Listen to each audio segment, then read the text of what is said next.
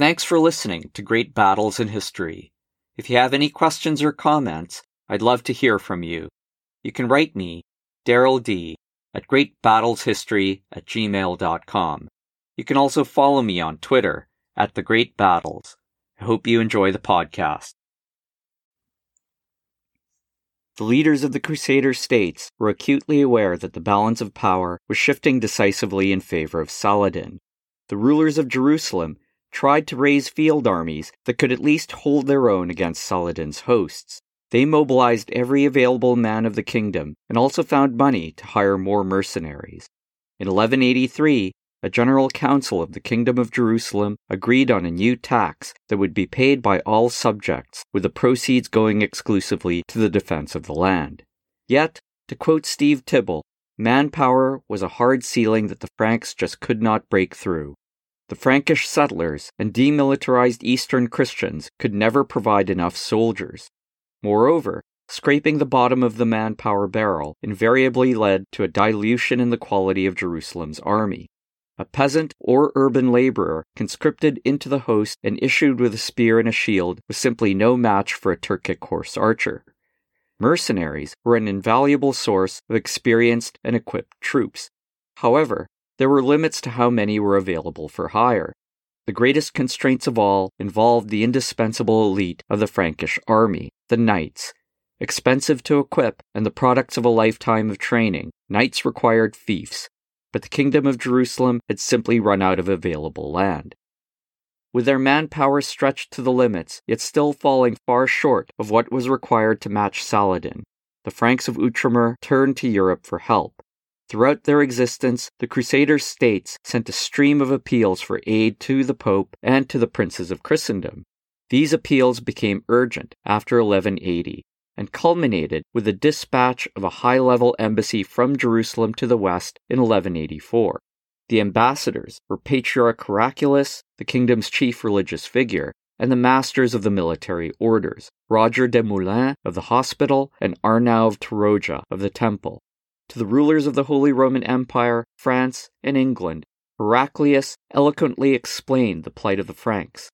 The ambassadors demanded the calling of a third crusade, the dispatch of reinforcements for the armies of Jerusalem, and the sending of a European prince to take up the leadership of the Crusader states. But the embassy was doomed to failure. The once fierce crusading fire had burned down to embers. Preoccupied by their own interests and appalled by the perils of Outremer, none of the great kings of Christendom would go to the succor of Jerusalem. The best that the ambassadors could get was a promise from Henry II of England and Philip II of France to levy a special tax for the aid of the Holy Land. According to the historian Gerald of Wales, Heraclius lamented that though everyone was willing to give money, none would go to Jerusalem. Forced to fall back on their own resources, the Franks came to increasingly depend on castles to help their outnumbered field armies defend their beleaguered lands. Castles had always covered the Crusader states. They ranged from simple stone towers to imposing fortresses that could shelter entire armies. But the most important and impressive were found on the eastern frontiers. From south to north, key castles included Montreal and Carac in Outre-Jourdain, Belfort, Safad, and Chastelneuf in the Galilee, and Beaufort in the Bekaa Valley.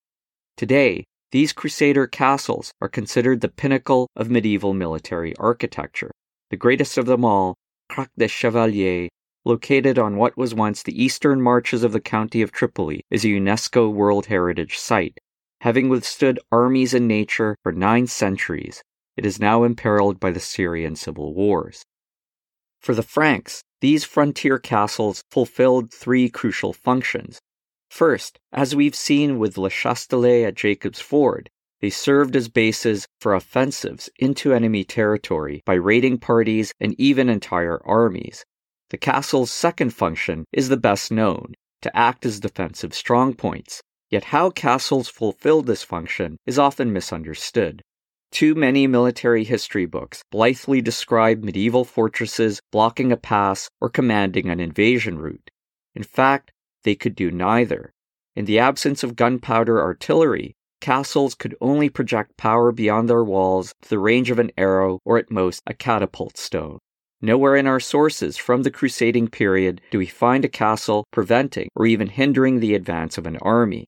The frontier castles were never intended to be a 12th century Maginot Line, stopping Saladin's armies from penetrating into the interior of the Crusader states. A castle's defensive power rested in its fighting men. Unless the garrison was kept within the walls by a close blockade, its troops could sally out to harass enemy forces and attack supply convoys. Even more importantly, the troops could contest control of the surrounding region.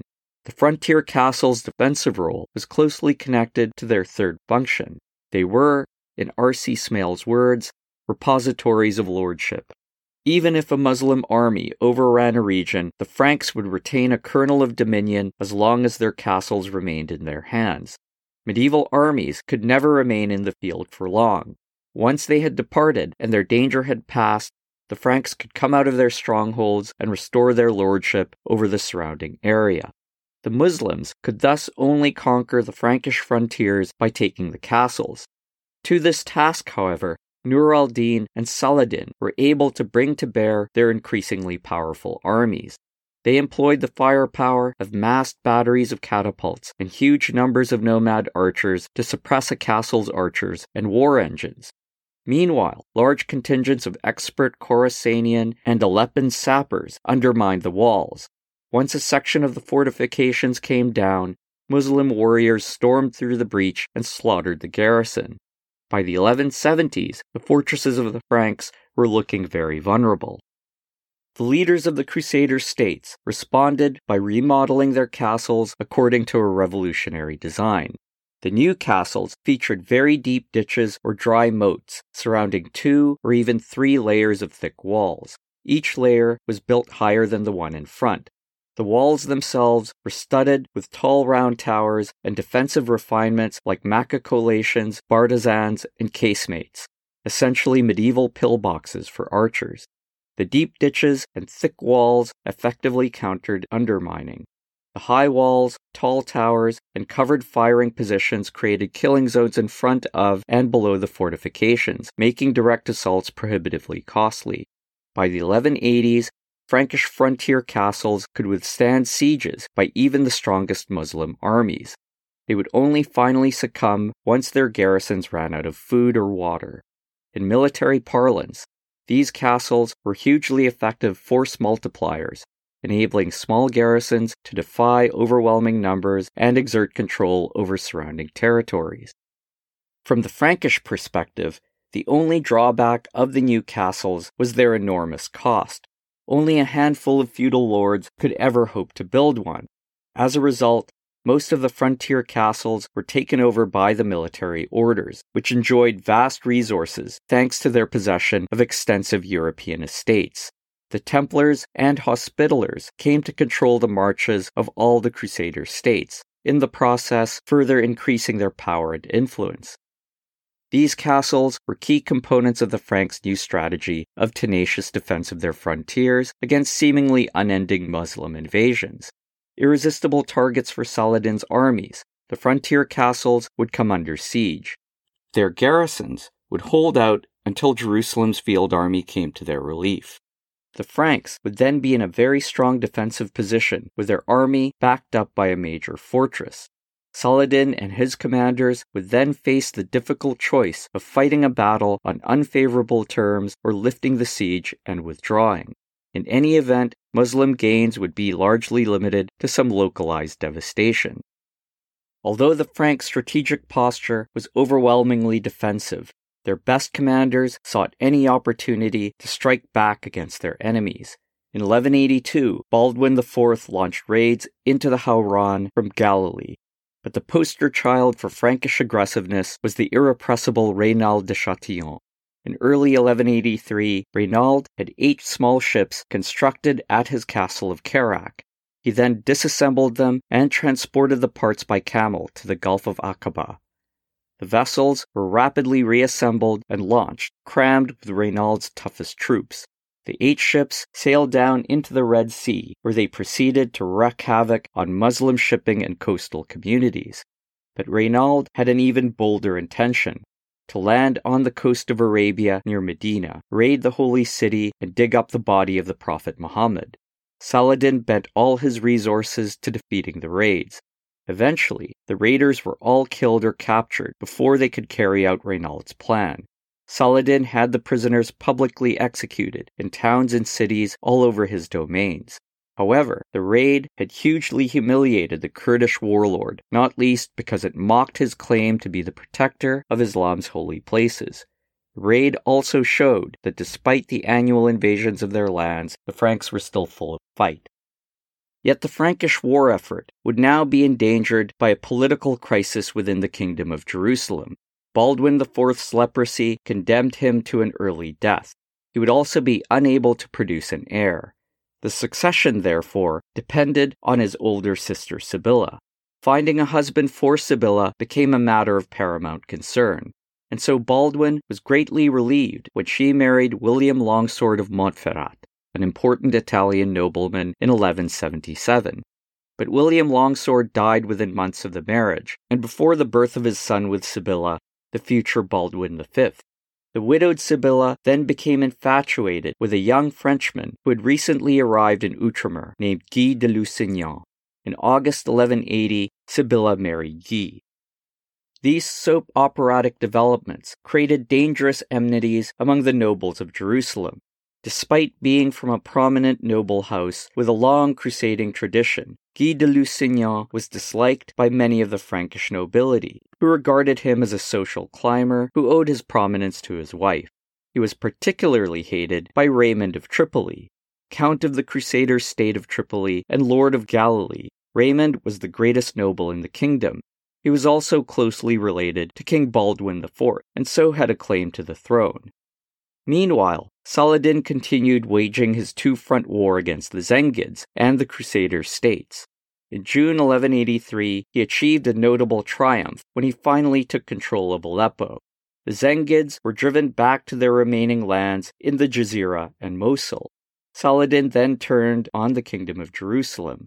King Baldwin IV summoned the field army and ordered it to gather at one of its traditional mustering points, the springs of Safuria in Galilee. The king's call to arms was answered by the largest number of men in the history of the kingdom to that date, 15,000 infantry and 1,300 cavalry. To grasp just how impressive the Frankish war effort had become, we can look at the numbers involved in the 1215 Battle of Bouvines.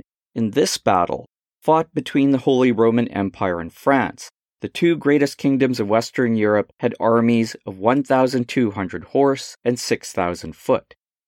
But King Baldwin then fell desperately ill. He gave command of the army to Guy de Lusignan and ordered the nobles of Jerusalem to obey him, which they did only grudgingly. In late September, Saladin led a powerful army over the Jordan. At first, Guy decided to remain at Safuria. This decision had considerable advantages. Safuria was well fortified, well watered, and well situated to stop Saladin from penetrating deeper into the kingdom. However, the Frankish nobles became outraged at the devastation caused by Saladin's marauding horsemen. Guy became the target of intense criticism and complaints. To quell growing unrest, he led the army out of Safuria and began shadowing Saladin's host. For 8 days, the two forces sparred. The Muslim warlord sent waves of horse archers against the Franks, who were formed up in the fighting march. He also tried to provoke Guy into a pitched battle, but Guy refused to be baited. Saladin gave up and withdrew to Damascus. As in 1182, Saladin had been prevented from making any gains on Jerusalem's frontiers. Yet, he had inflicted heavy casualties on the Franks and devastated wide swaths of the kingdom. Perhaps most gallingly of all, the most imposing army ever fielded by Jerusalem had failed to bring the Muslims to battle. The campaign was widely considered a fiasco, and Guy de Lusignan was widely blamed. Baldwin now turned completely against his brother-in-law. The king removed Guy from command of the army and stripped him of his noble title of Count of Jaffa at Ascalon. But Baldwin went even further. He moved to prevent Guy and Sibylla from succeeding to the throne. Should Baldwin V die before reaching adulthood, the king declared that the Pope, the King of England, and the King of France would choose as Jerusalem's new ruler either Sibylla or her and Baldwin's younger sister Isabella. Until this committee of potentates made its choice, Raymond of Tripoli would govern the kingdom as regent. Even as this political crisis was unfolding within the Kingdom of Jerusalem, Saladin returned to the attack in November 1183. His target was Kerak, the stronghold of Reynald de Châtillon in Outre-Jourdain. Kerak was a state-of-the-art castle, and it occupied an extremely strong natural site, the top of a ridge with sheer slopes on 3 sides. But Saladin was determined to take it in order to avenge himself on Reynald for his Red Sea raid. He led a powerful army, furnished with a full siege train and strong contingents of miners. Moreover, the defense of Kerak was made more difficult because the castle was hosting a wedding. Princess Isabella was marrying Humphrey of Toron, one of the great lords of Jerusalem. Saladin gallantly ordered his catapults not to bombard the tower in which the newlyweds were staying. Baldwin IV was now so ravaged by leprosy that he could no longer mount a horse. He had to be carried on a litter. Nevertheless, he raised his field army and marched on Kerak. Afraid to be caught between the untaken fortress and the Frankish host, Saladin retreated. Saladin made Kerak the target of his invasion of the Kingdom of Jerusalem in August 1184. He battered the castle's walls with a powerful battery of 9 catapults and deluged the defenders with arrow storms from huge numbers of nomad archers. As the siege reached its climax, Kerak teetered on the brink of falling. As a Muslim observer noted, no Frank can put his head out without receiving an arrow in the eye. Nothing remains but to fill in the ditch. Yet, as always, King Baldwin had been alert. He led the field army of Jerusalem across the Jordan just south of the Dead Sea, then came down on Saladin's host. Once again, unwilling to be caught between the hammer of the Frankish host and the anvil of Kerak Castle, the Muslim warlord retreated. The rescue of Kerak was Baldwin's last great deed. By April 1185, he was so ravaged by leprosy that he was forced to give up active rule and appoint Raymond of Tripoli as his regent. Soon after, he died, aged just 23. To me, Baldwin the Leper King remains an immensely sympathetic figure. He rose above unimaginable personal agony to bravely and tenaciously defend his kingdom and his people. Time and time again, he led his armies against Saladin and turned him back. At the same time, Baldwin was a tragic figure, for by meddling in his succession, he would help unleash the chaos and political instability that would lead directly to the catastrophe of Hattin. Incredibly, Saladin made no attempt to immediately exploit the death of his old adversary. Instead, in April 1185, he and Raymond of Tripoli agreed to a truce for 4 years. The annual invasions of the Kingdom of Jerusalem had not lived up to the warlord's expectations. Though the Muslim armies had inflicted losses on the Franks and had devastated large swaths of their countryside, they had failed to conquer any part of Jerusalem's frontiers. Saladin decided to shift his sights to easier targets. His old Muslim rivals, the Zengids of the Jazira and Mosul, appeared vulnerable. Saladin led his armies eastward. In the meantime, the political crisis in the Kingdom of Jerusalem exploded. In August 1186, the 9-year-old Baldwin V died. His death should have triggered the procedure established by Baldwin IV for the succession. Raymond of Tripoli, who had been the child king's regent, appeared in a strong position to control events. He clearly desired to take the throne for himself. Yet, he was outmaneuvered by Sibylla and Guy de Lusignan. The couple enjoyed the support of Patriarch Caraculus, Reynald de Châtillon, and Gerard de Ridefort, Grand Master of the Templars. In the events leading up to Hattin, Gerard would be a villain worthy of a Shakespeare tragedy or maybe even a James Bond movie. He had come to Outremer as a mercenary knight and become a follower of Raymond of Tripoli. Gerard sought to marry the heiress to the lordship of Boutron. Instead, Raymond was persuaded to give the heiress's hand in marriage to a Pisan merchant who had offered him her weight in gold. Gravely insulted and furious at Raymond, Gerard broke with him and joined the Templars. he rapidly rose through the ranks of the order and became its master in 1184. With the help of these three powerful figures, Sibylla and Guy de Lusignan took control of Jerusalem and shut its gates to Raymond of Tripoli. Sibylla's supporters lobbied her to divorce the wildly unpopular Guy, and she initially appeared to agree. Patriarch Heraclius then crowned Sibylla queen. Immediately, Sibylla reaffirmed her marriage to Guy and proclaimed him king. There was now the very real danger of civil war. Raymond of Tripoli demanded the lords of Jerusalem support him. However, the lords refused to take up arms against a duly consecrated queen and king. Raymond then retreated to Tiberias, the capital of his lordship of Galilee. There, he called for help from Saladin. The Muslim warlords sent him troops and promised whatever assistance he needed. In return, Raymond allowed Muslim raiders to cross his lands. For Saladin could now devote his full attention to the jihad against the Franks. In 1185, his armies had swept through the Jazira. By December, Mosul, the last stronghold of the Zengids, was besieged. 3 months later, its lord agreed to become Saladin's vassal. The power of the Zengid dynasty was now broken.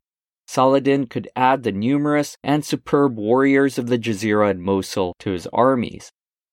Yet these latest successes against Muslim enemies opened up the warlord to loud and widespread criticism that he was once again not living up to his claim to be the champion of the counter-crusade. Saladin was therefore seeking any excuse to renew the war against Jerusalem.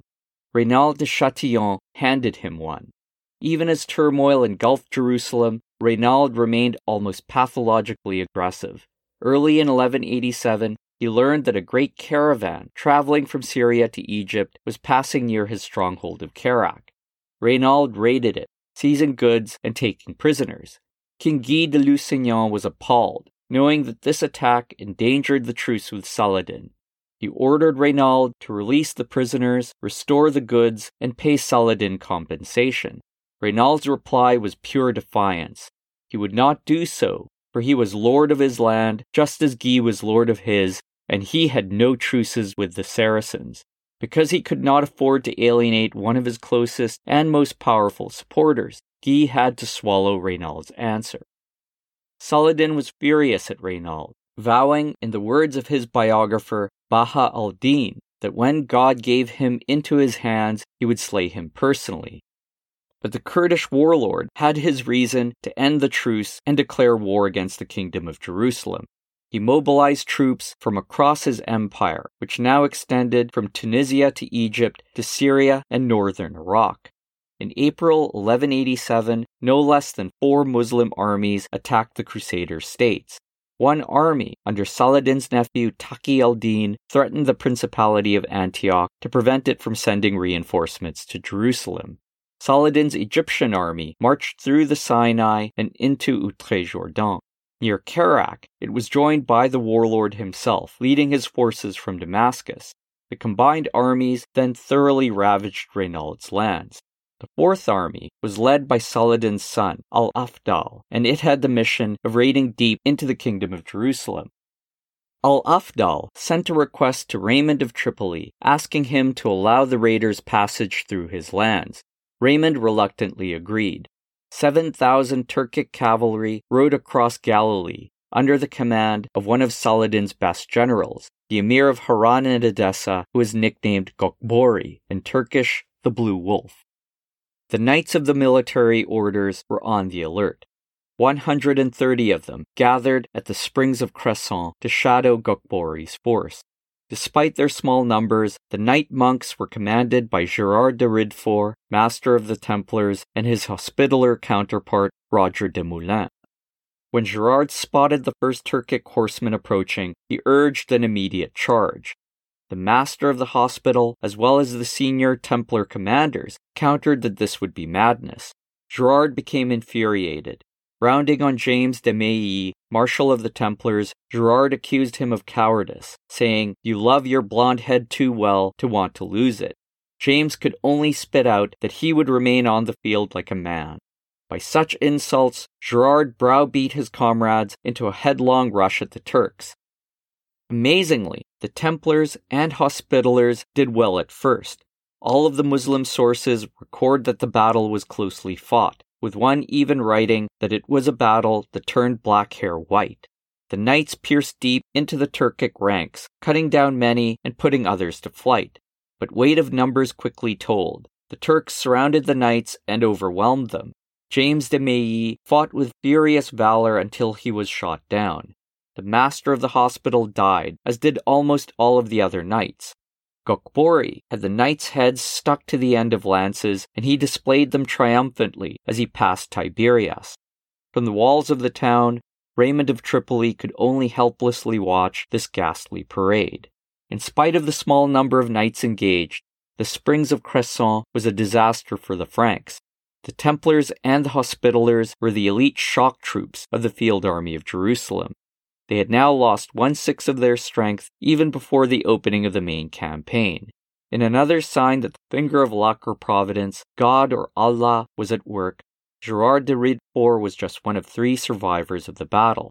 Why did he commit such an awful blunder? It is just possible he did not appreciate the overwhelming size of Gokbori's raiding force. But an even more important reason was his all-consuming hatred of Raymond of Tripoli. Gerard had thought he had spotted a priceless opportunity to humiliate his archenemy by defeating the raiders Raymond had allowed to pass through his lands. In any case, Gerard de Ridefort was not done inflicting serious harm to the Christian cause. By late June, Saladin had gathered all of his forces on the Golan Heights. It was the largest army he had ever commanded, 40,000 strong. At least 12,000 belonged to his askar. In the decades since Montgisard, Saladin had lavished his regular cavalrymen with better mounts, improved weapons, and heavier armor. Turkic nomad mercenaries were present in huge numbers, and there was also a considerable body of infantry, including many Ghazis, or religious volunteers. Saladin's personal secretary, Imad al-Din al-Isfahani, wrote rhapsodically about the size and splendor of his master's host. The earth adorned itself in new clothes. Heaven opened so that the angels could descend from its gates. The ship-like tents rode at anchor in this expanse, and the battalions flooded in, wave upon wave. Swords and iron-tipped lances rose like stars. Many-colored banners marked out the contingents from Egypt, Damascus, Aleppo, the Jazeera, Erbil, Mardin, and Mosul. But above them all flowed the bright yellow standards of Saladin and his Ayyubid clan. King Guy de Lusignan answered by ordering the field army of Jerusalem to muster at the springs of Safaria. After the debacle of Cresson, Raymond of Tripoli reconciled with Guy and Sibylla. He brought to Safaria the powerful feudal contingents of Tripoli and Galilee. In addition, at this moment of maximum danger, Gerard de Ridefort broke open the great money chests Henry II of England had confided to the care of the Order of the Temple. The English king had intended the money to fund his own pilgrimage to the east. The Templar master now used it to hire mercenaries. The army was the largest ever raised by the Franks of Outremer. 1,200 knights, 4,000 Turcopoles, 15,000 infantry. The power of Jerusalem must have been every bit as splendid and brave a sight as Saladin's host. Knights in bright mail, covered by surcoats in every color, save for the knight monks of the military orders, who stood out by the very plainness of their habits. White with red crosses for the Templars, black with white crosses for the Hospitallers. Long-haired Turcopoles and turbans, and silks over lamellar or leather armor, their compact, powerful bows in beautifully decorated cases, and countless infantrymen in simple helmets, chainmail shirts or jack of plates, long spears or heavy crossbows on their shoulders. Finally, the army was bolstered by the true cross. It was traditionally carried into battle by the Patriarch of Jerusalem. However, Heraclius had decided to remain safely behind in the warm embrace of his mistress, Pashia de Riveri, who is known as Madame la Patriarchesse. The holy relic was placed in the care of the Bishop of Acre. Saladin entered the Kingdom of Jerusalem on the last day of June 1187. He and his army crossed the Jordan River at Al-Sanabra, just south of the Sea of Galilee, and then ascended the steep western slope of the Jordan Valley. the Muslim host established its main camp at Kafr Sabt in the heart of Galilee. Saladin first carried out a thorough reconnaissance of the surrounding area, during which he identified the plain around the Horns of Hattin as a suitable site for a battle.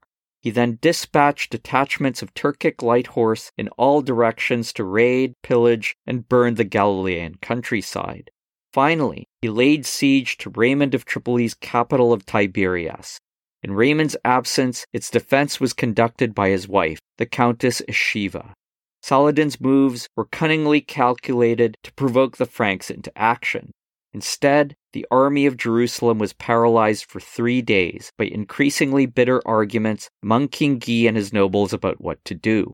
These disputes within the Frankish leadership were in fact the continuation of the earlier conflicts over power in Jerusalem.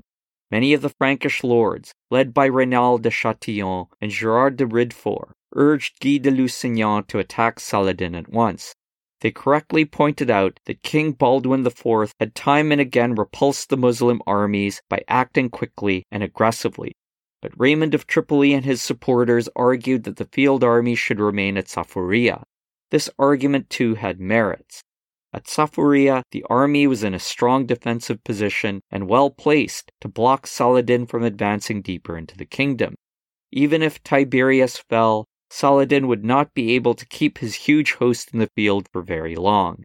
Soon it would disband, as his troops grew frustrated by a lack of plunder and went home. This argument was given greater weight by the fact that Raymond was willing to put his wife and family at risk of capture or even death.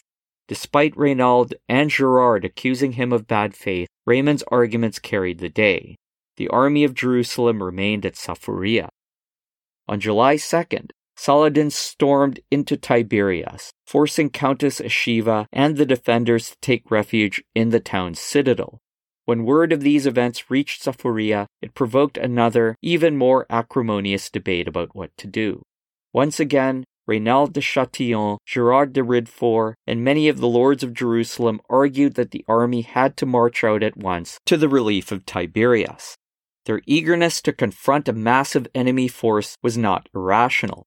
The army of Jerusalem had won against long odds before, and this time it was stronger than ever. But Raymond of Tripoli continued to argue forcefully in favor of the army remaining at Safaria. Again, King Guy sided with him. After the Council of War disbanded, Gerard de Ridefort remained behind in the king's tent. In a fiery speech, the Templar Grand Master cunningly tied Count Raymond's ambition and his past treacheries to his advice to stand fast at Safaria. He then urged Guy to challenge Saladin to battle. "Sire, do not trust the advice of Count Raymond, for he is a traitor, and you well know that he has no love for you and wants you to be put to shame and lose the kingdom. I advise you to move off immediately together with the rest of us, and let us go and defeat Saladin. This is the first crisis that you have encountered since you became king. If you do not leave this camp, Saladin will come to attack you, and if you withdraw at his attack, the shame and reproach will be all the greater for you." Guy must now have remembered how his decision in 1183 to merely shadow Saladin rather than engage him in battle had led to his downfall, and how Raymond of Tripoli had profited from it.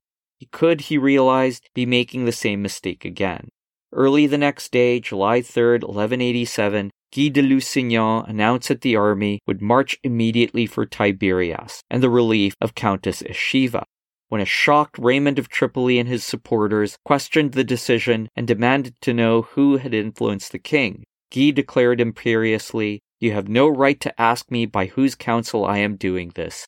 I want you to get on your horses and leave here and head towards Tiberias." There was no hint of dissension by the time the Franks issued out of the camp at Safaria. The army of Jerusalem was in 3 divisions, formed one behind the other in column. Traditionally, the lord on whose lands the host was fighting took the lead, so the vanguard consisted of Raymond of Tripoli and his Galilean contingent, tough fighters with considerable experience of frontier fighting. Next came the center division, made up of troops from the fiefs of Jerusalem under King Guy de Lusignan. Accompanying the king was the True Cross. The rear guard consisted of the Templars and the Hospitallers. As the most disciplined troops in the army, the night monks were entrusted with the most exposed and difficult position. Command of the rear guard was entrusted to Balian of Ibelin, one of the great lords of the kingdom. The whole column, 20,000 men and thousands of animals, stretched for a kilometer or more. It was a fighting march, so each division was a rectangle, with the infantry forming the outer sides, the cavalry and the all-important horses sheltering in the middle. From Saphuria, Tiberias was 26 kilometers to the east.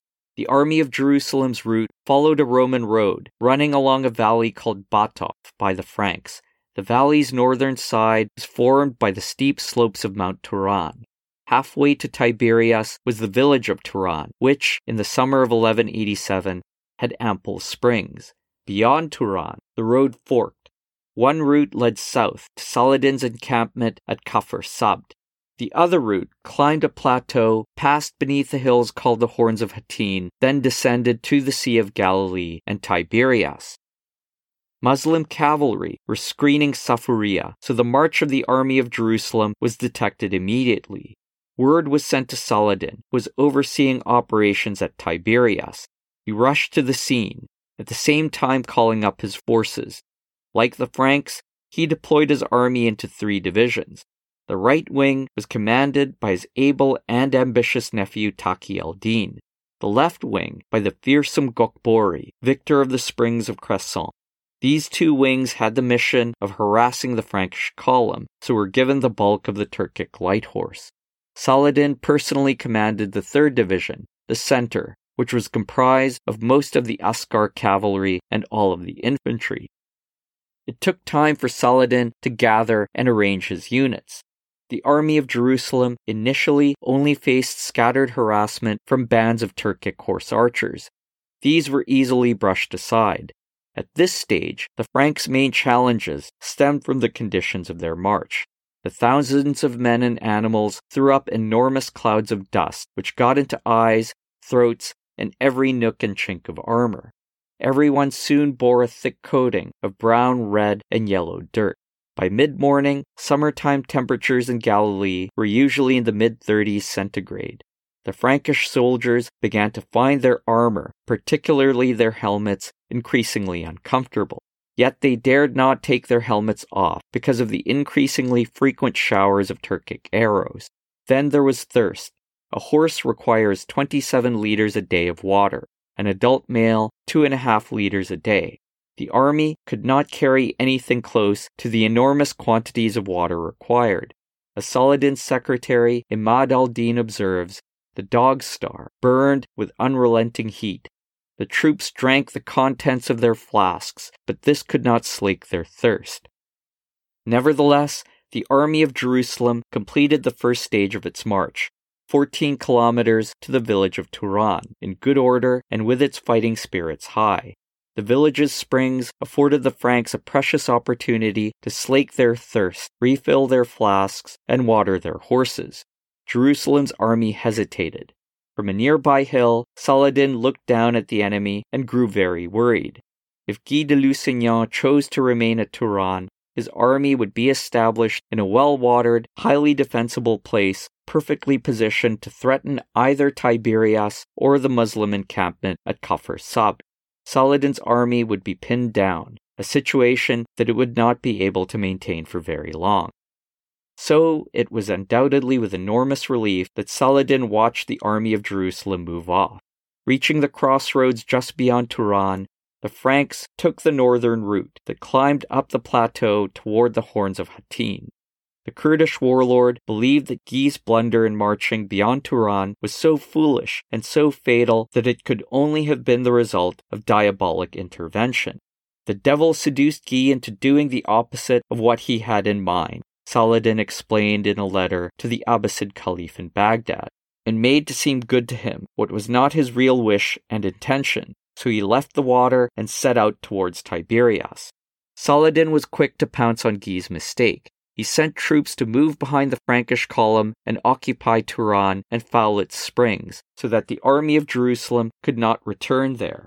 Then he ordered Taqi al-Din and Gokbori to attack.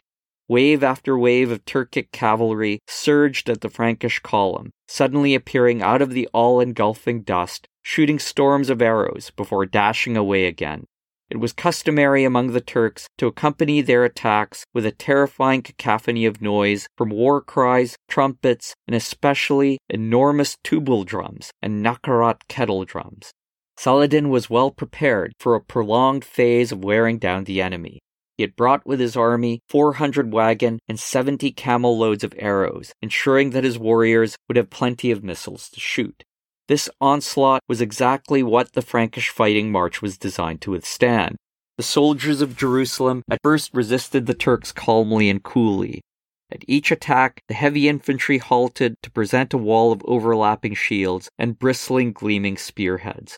From behind the cover they provided, crossbowmen shot in relays, slamming volleys of bolts into the Turks well before they could return fire with their own bows. Wherever the horse archers came too close, the knights would charge out from behind the shield wall, cutting down any Turk too slow to flee. Whenever a Frank was wounded or killed, he was dragged into the center of the fighting box, so that the foe could not see the losses they were inflicting and so take heart. Yet soon enough, Saladin's enormous numbers began to tell. Whenever an attack was driven off, another simply took its place. The Turkic horsemen especially concentrated their efforts on the rear guard. Even worse, any relief that the Franks had enjoyed from their brief halt at the springs of Turan soon dissipated, and they were again suffering badly from thirst. The best hope that the army of Jerusalem had to end its torment was to launch its knights in a powerful battle-winning charge against Saladin's main body. Yet the Muslim warlord cunningly kept his center division some distance to the south of the Franks, close enough to be menacing, just far enough away to be out of reach. As dusk approached, the Frankish army had advanced just 4 or 5 kilometers beyond the Turan crossroads to reach the vicinity of a small village called Maskana. By then, the army was in crisis. One Christian chronicler noted that the Turks kept engaging them and so impeded their progress. The heat was very great, and that was a source of great affliction, and in that valley there was nowhere they could find water. In particular, the rear guard was floundering. Beset by unrelenting Turkic assaults, it was constantly falling behind the 2 other divisions. Raymond of Tripoli now sent an urgent message to King Guy. We must hurry and pass through this area so that we and our men may be safe near the water. Otherwise, we will be in danger of making camp at a waterless spot.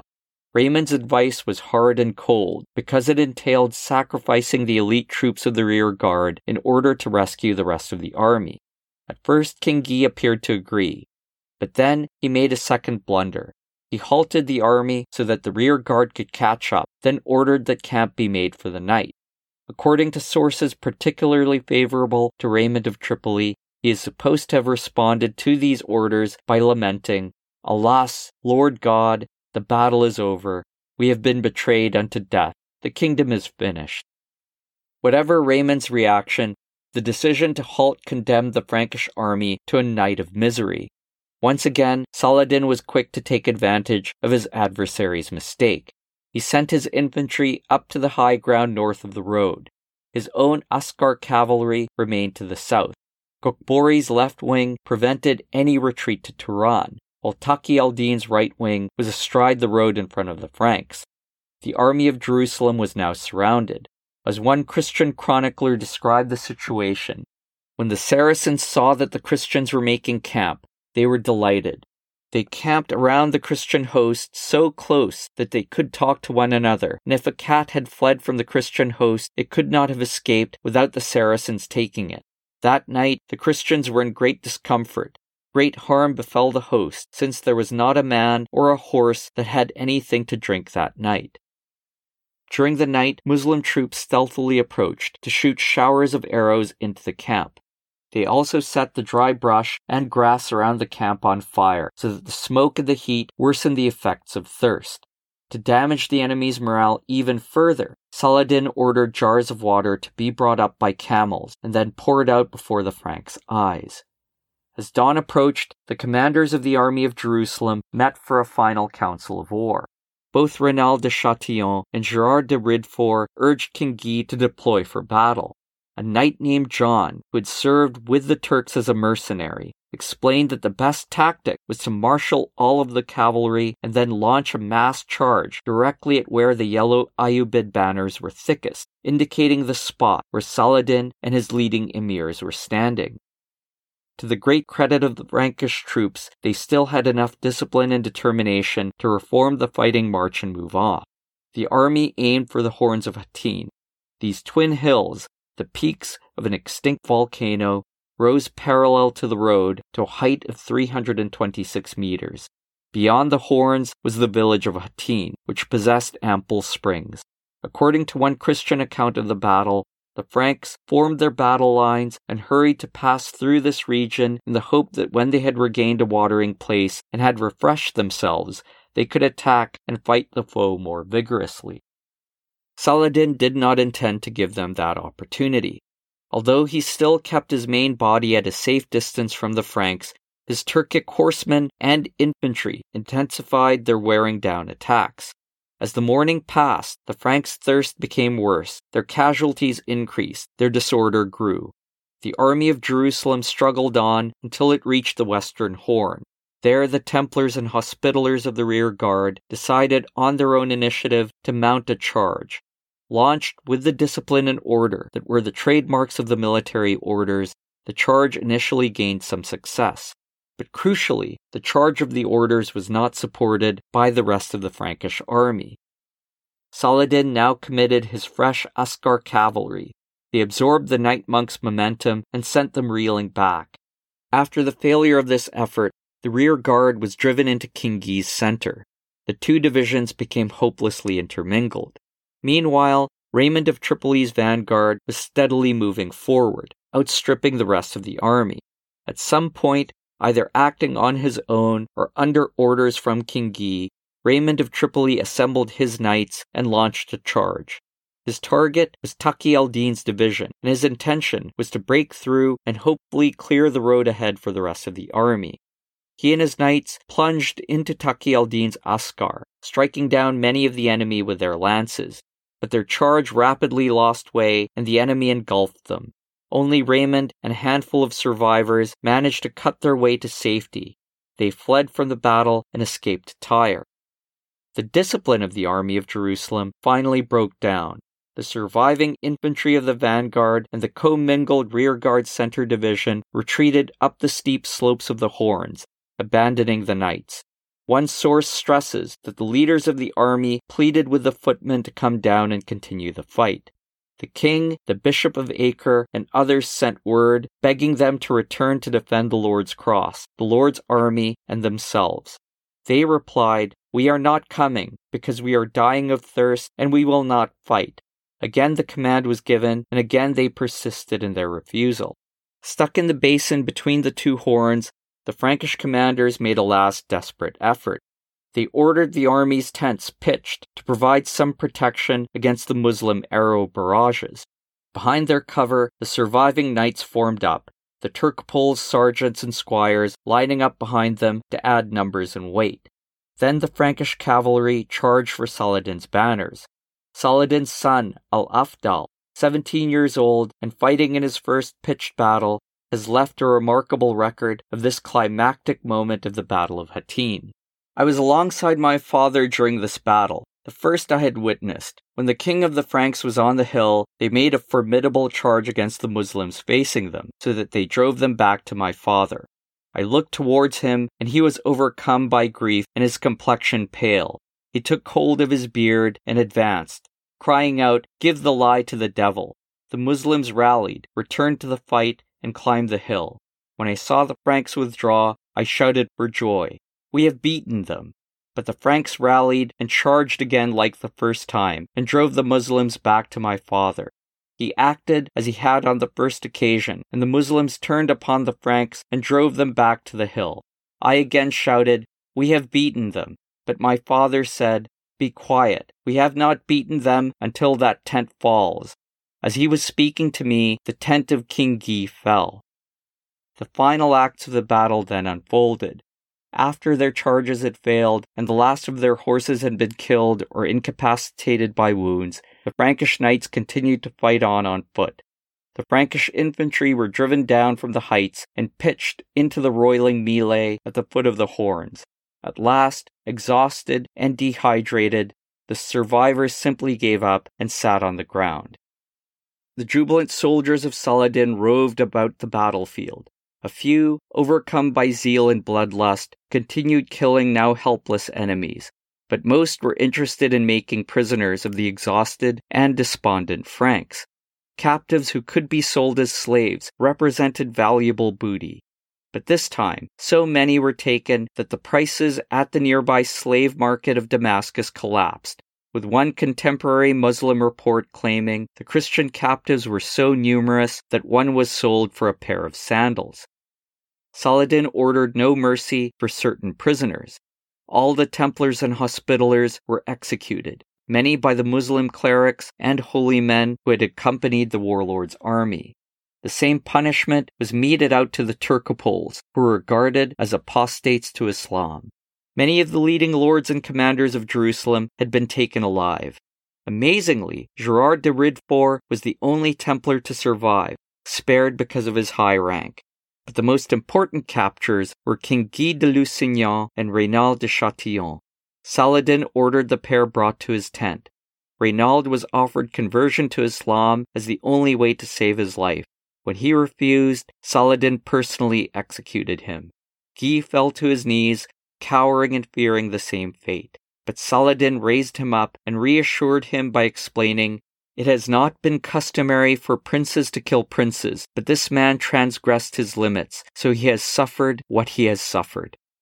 Finally, in addition to these prisoners, the true cross had also fallen into Muslim hands. The largest field army ever raised by the Kingdom of Jerusalem was annihilated at Hattin. Out of the 1,200 knights who fought in the battle, only 200 seemed to have escaped the stricken field. Among them, Raymond of Tripoli and Balian of Ibelin. Of the infantry, virtually all were killed or captured. Saladin's victory at Hattin was as complete as Hannibal's at Cannae. Among both medieval and modern historians, Guy de Lusignan has borne much of the blame for the catastrophe that befell the Franks. Although he had raised a powerful army, he seemed to have had no idea how to use it. Instead, Guy allowed himself to be drawn into the political infighting that had long fractured his kingdom. As a result, he dithered while Saladin established himself in a strong position in Galilee. His need to present himself as a strong monarch led to the fatal decision to march out of Safuria to relieve Tiberias. Guy then made two further serious blunders. First, he failed to halt at the strong position of Turan. And second, when he did stop the army, it was at the waterless site of Mascana, where it was promptly surrounded by Saladin and harassed through the night. During the climax of the fighting on July 4th, Guy de Lusignan had shown himself to be personally courageous. However, his tactical handling of the army had been inept. Above all, he had thrown away the Franks' one great advantage, their charges, by first failing to support the military order's attack, then launching a series of uncoordinated and unsupported assaults of his own. Yet Saladin won the battle more than King Guy lost it. In his earlier campaigns against the Kingdom of Jerusalem, Saladin's generalship had rarely risen beyond the level of solid competence. At Hattin, he commanded his forces flawlessly. Most impressively, Saladin demonstrated that he had learned valuable lessons from past encounters with the Franks.